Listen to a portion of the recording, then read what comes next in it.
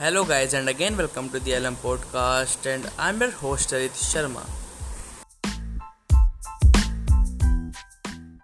So guys, my today's topic is about why is saturation affecting you and how you can surpass all the saturation that is happening around the skills that you are learning, all the career and all the businesses that you want to create or start. I know many of you heard that there is saturation in everything. Like literally you can be learning anything, you can be doing anything.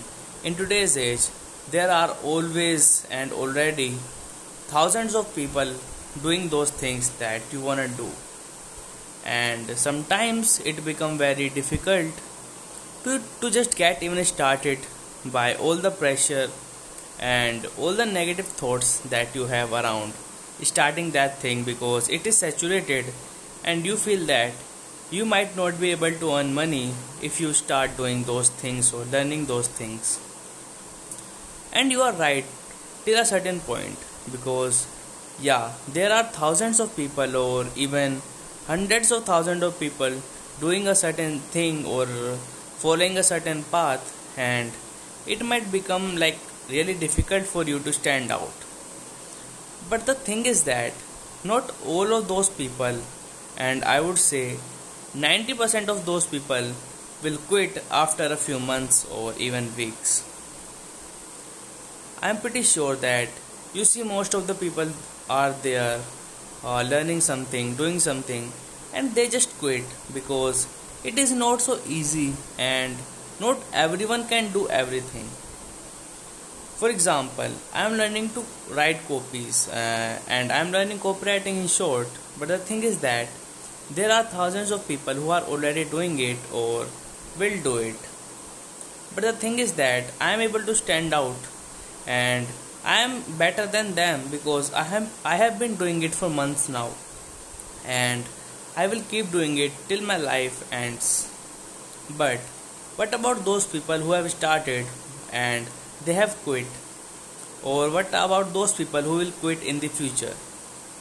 So it is possible that it might be hard for you to stand out because of all the saturation, but the fact is that many of those people will quit along the way. If you just stick to those things long enough, you will be able to stand out, you will surpass all those saturations, and you will become good at whatever skill you are doing.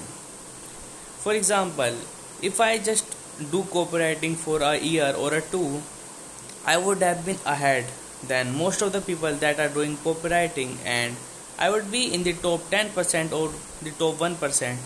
Why? Just because I have become good at it after a few years, and I have been consistent in doing whatever I am doing, and I didn't quit. That's all that you need to stand out from all those people or to move past the saturation. What you need to do, you have to stay consistent in whatever you are doing for years, and you have to improve your skills. You have to learn various skills that support your main skill. For example, in copywriting, if you have knowledge about marketing, funnels and all those related things, they will support your career as a copywriter because you have more knowledge than all those people who are just learning about copywriting. So you have to find ways to stand out. You have to be good at something to stand out. You have to master that skill to stand out, and you have to stay in that thing long enough to stand out.